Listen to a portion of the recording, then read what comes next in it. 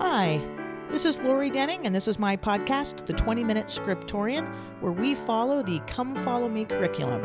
I am a member of the Church of Jesus Christ of Latter-day Saints, and while this isn't official, I am a believer in the gospel of Jesus Christ. A little bit scholarly, a little bit inspirational, this podcast will attempt to help us become better disciples of Christ. Join me, Scriptorians. In the beginning, that's right, we're at Genesis. Right out of the gate, we're starting out with the book of Genesis. Welcome back, Scriptorians. As you recall, we are jumping right in for next year's Come Follow Me, the Old Testament. And since there's so much material, we're going to do a little preparation together.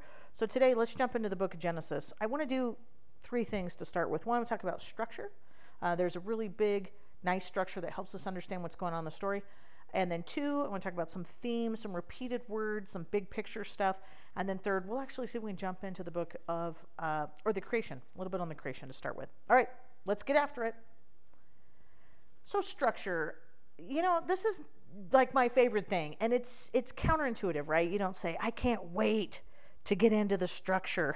But the structure of the book really shows me the craftsmanship of the author as the Lord and the Spirit worked with these authors, that they really learned to try to tell us a story in a way that told us so many more deep-seated things, and the structure is one of those. So I want to challenge you to do something. When you read the book, I want you to read the whole thing. Now, that's probably not how you study. I mean, some of you for sure, and sometimes, but traditionally we kind of say, I don't have a lot of time, so I'm just going to read like a chapter, and then maybe just delve into a verse or a couple of verses and really try to just get something meaty out of it that you can apply.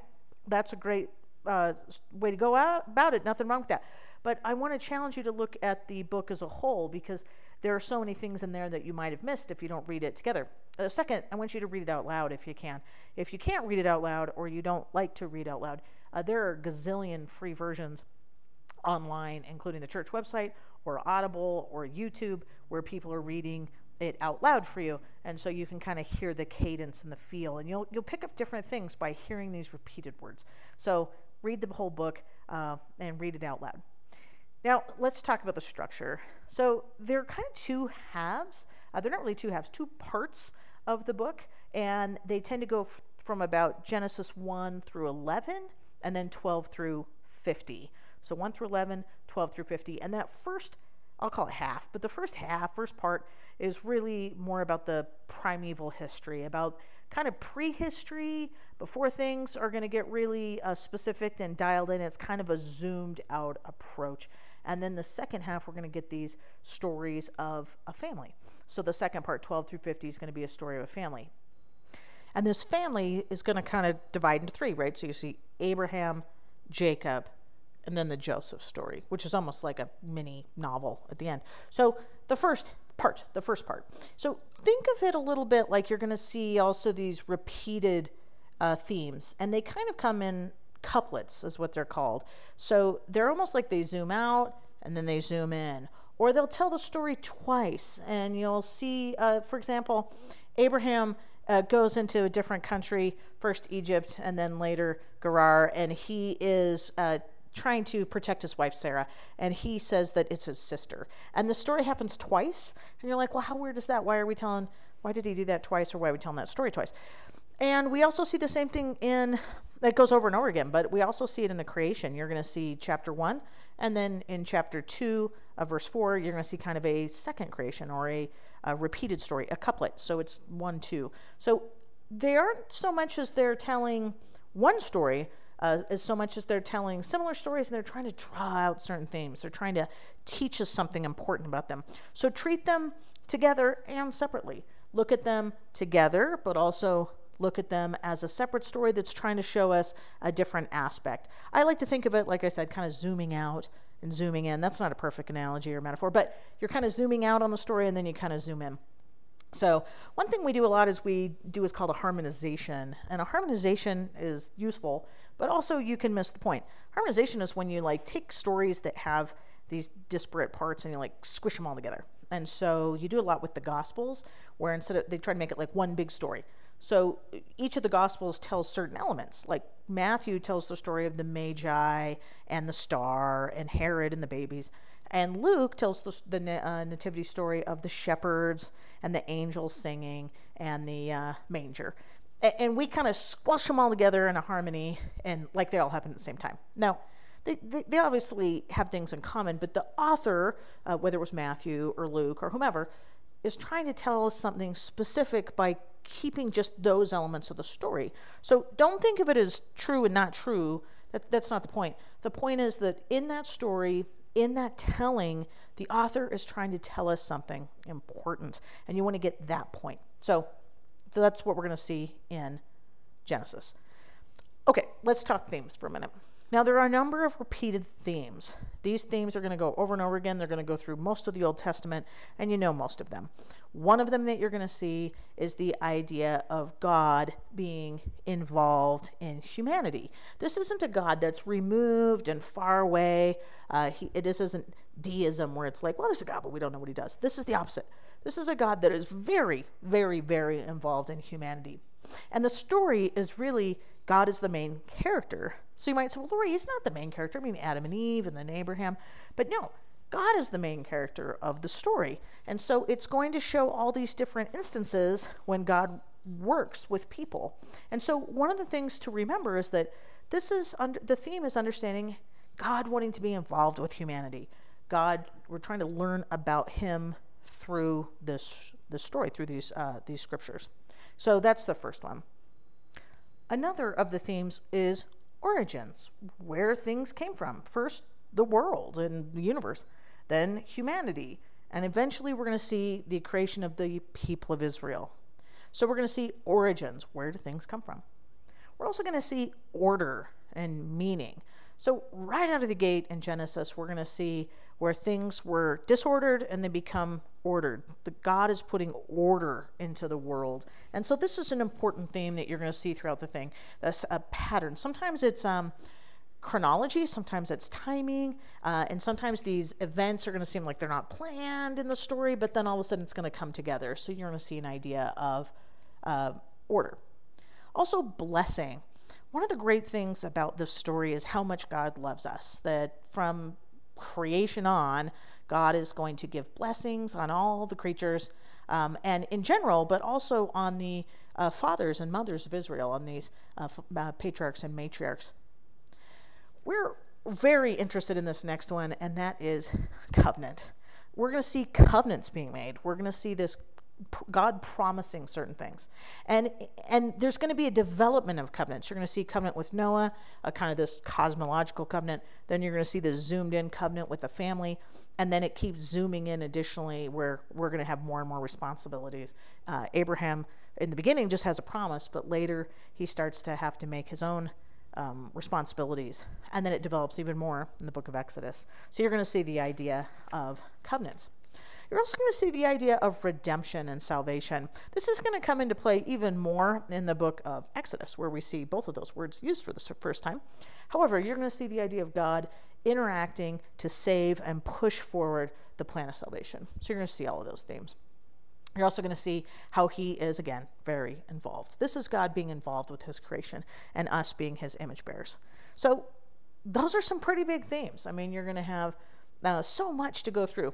I suggest coming up with the themes that you think are there, maybe jotting them down in your notes or in your laptop, and maybe coming up with a unique color this time as you read through, and then highlight every time you see one of those. So every time you see origins, do blue. Every time you see covenant, do purple, something like that. And then that way you can go back and say, wow, look at these themes. What themes do you see? Share with me. Tell me what you're seeing.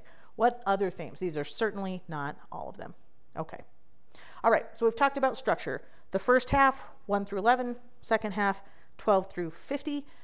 We talked a little bit about couplets. We talked about reading out loud. We talked about some themes. Let's zoom in for a minute. When we talk about that first half of the book of Genesis, it's really a story of big picture. So we talked about couplets. Remember how it's kind of these two sides, these two pieces. And this first part, I don't keep calling it half, but the first 11 chapters are big pictures. Sometimes they're called the cosmological view, meaning the cosmos, like the universe, the big picture. And so you're going to see big things, how the earth is formed, how nations are formed, how you'll see things like, well, so-and-so played music, and so this is why that country is the way it is. So it's trying to describe these big picture, how things are the way they are. In that story, that's where you get things like Noah, right? How this all happened in the beginning. And so that first part really is the beginnings of history, how everything kind of began. The second half is going to be how God's going to create a family, how he's going to work with a family to save them, and particularly the people of Israel, the family of Israel. Okay. All right. Let's jump into creation. The creation story is just the first few chapters. And like I mentioned, it really takes place in chapters 1 through about 3, and chapter 1 through about 2, verse 4, is really the first telling of the creation. The guy who did the original guy, if I remember right, he was a bishop or an archbishop in England, and he created the chapter headings and the breaks, because when these scrolls were written a long time ago, they didn't have paragraphs. They hardly had sentences, so they don't have paragraphs, and they certainly don't have chapter breaks, and they don't have verses. And so when the guy who put it in, and you can Google it, I can't remember his name, but when he put them in, he did kind of a break to go with and this was the morning and the evening and the first day, and the morning and the seventh day, and it was good. And so he created chapter 1. But it looks like chapter 1, the first telling of creation, really goes through 1 through chapter through verse 4 and a half. And then it picks up again at 2:4b, we call it, and goes on through 2 and 3. So the first one. This is the one that you're probably most familiar with. This is the days. And then it says, in the beginning, God created the heavens and the earth. Bereshit bara Elohim ve'et ha'aretz. Now, that very beginning kind of even starts with the idea of order. That in the beginning, or a better way to say that in English from the Hebrew is something like, as God was beginning to create. It doesn't necessarily mean it was the very first beginning of anything. It's as God was beginning to create the heavens and the earth, right? And so then it talks about this order that's going to come. Now, this is where we see the 7 days of creation. We also see in this that there isn't a lot of like planning. God just says it and it happens. So God says, let there be light, and there was light. God says, let there be sun, moon, stars. There it was. And then he gives, so it's just by fiat. Kabang, it happens. So God is just saying these things, and it happens. We also see that there are these 7 creative periods, or 7 days. And if you've never noticed it before, in Genesis, the first 3 days, 1, 2, 3, parallel days 4, 5, 6, and then 7 being the Sabbath, the day of rest. So this is the first time we're going to see these couplets, these parallels, that day 1 is the separating of light and darkness. Not the sun and the moon, by the way. That's day 3, or day 4. So you're going to see 1, 2, 3, then 4, 5, 6. So they kind of parallel each other. So why this symmetry, and why this parallel? You'll see this every day begins and God said, and then every day ends and there was evening and there was morning. And so there's kind of this repetitive section of the scripture in Hebrew, and it invites us to look for these areas that repeat themselves. So I want you to explore that. I want you to say, why is God telling us the story of the creation in such symmetry, that not only is there the 1, 2, 3 and then days 4, 5, 6, but also that each day is separated by, and God said. And then it also ends with, and it was good. So God is going to create each thing, and then he's going to say, and pronounce it good. And at the very end, he says, and it was very good. So God is creating something, and it's telling us that it's intentional, it has purpose, there's meaning, harmony, order to all of these things.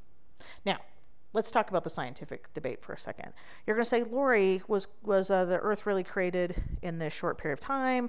And I'm going to say, I don't care. That's not the point. The point isn't, is this a scientific discovery? Sure, it might be. Scripture is about learning about how God interacts with us. It's telling us something about spiritual things. And so it could, I'm not saying I don't care, I take that back, but I am saying that I think science and religion can go perfectly together. They're flip sides of the coin. Science is going to tell us how something happened, and religion tells us why we should care. So they can go in harmony, and it's telling us something else, telling us about our purpose or our relationship to God. So look back at this and see if you don't see some purpose in these first few stories, these first few days. And then let's look at each of them for a second and see what we see. All right, I know I'm jumping around a bit. Let's go back to this creation story for a minute. I know I said that day 1, God creates light, right? Separates light from darkness. And this is not going to be the sun and the moon and the stars. That's going to be on day 4. But there's this parallel, God creating light, creating perhaps measured time. Maybe it's meaning. Maybe it's good and evil. But he's creating something with light there, but then later creates the sun, moon, and stars. Just a note that the name for the sun and the moon were Canaanite or local gods. And so to make sure that you were not confused as a Hebrew, that God was creating sub-gods or like demigods or something with the name of the sun and the moon, it's called the greater light and the lesser light. We know it's the sun and the moon, but you couldn't use those words without it meaning the name. So just know that's kind of why it doesn't say that. But there's this cool symmetry, this structure where things are matched and similarity in its content. So we want to keep exploring that. Take the next pair of days that we see. Day 2, God creates the expanse, and that expanse is kind of the sky, right? So it's separate. It's like everything's water, and it's kind of creating like a dome of the sky. So it's creating this, creates the expanse, and it separates the waters from above and the waters below. Basically, it's kind of like a snow globe picture. If you think it's like whoosh, creating that. On day 5, God creates the birds and the fish.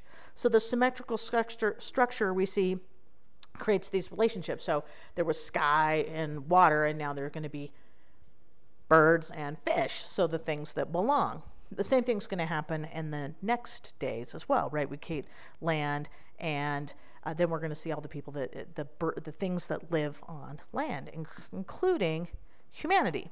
So this is what's great. We're going to see dry land and plants, and then animals are created first, and then he creates people in his image as his final act of creation. Now, when you flip the page and go to chapter 2 and 3, you'll see that it seems like animals are kind of created a little bit later, and Adam gets named. Again, the order, I'm not trying to make a definitive list of what the order is. We're trying to see what the author is trying to tell us. I think that we see that humanity, and it's not men or women or Adam and then later Eve, it's men and women are created at the culminating, this is God's culminating creation, humanity. And they are created to look like him. They are his image bearers as his final act of creation. So there, in just that first chapter, we see that all things are created with great order and purpose, that God is in charge, and that we are his culminating act, and we are very good. All right, that is the first part of creation. Now you flip the page, and we zoom in. Now we're running out of time, so we'll have to jump in more. So I'm going to give you an assignment. I want you to go back, and I want you to reread Genesis 1 through 3. You can jump on 4 if you want. But go 1 through 3 and just see the two creation, we'll call them two creation stories, but the two descriptions of creation. 1 through verse 2, 3, chapter 2, verses 3 or 4, and then 4 onward. And see if you don't just see them separately now. Now, some of you are going to be really tempted to say, well, Lori, there's also in the Pearl of Great Christ and in the temple video, there are stories there, and that must be the most correct. I don't know that there's a most correct as much as they're trying to teach us something else. So take them for what they are, take them in and look at them. And that's going to be your assignment for next time. And then we'll jump into Genesis 2 and 3, the creation, Adam and Eve, and the fall. All right, Scriptorians, keep on reading.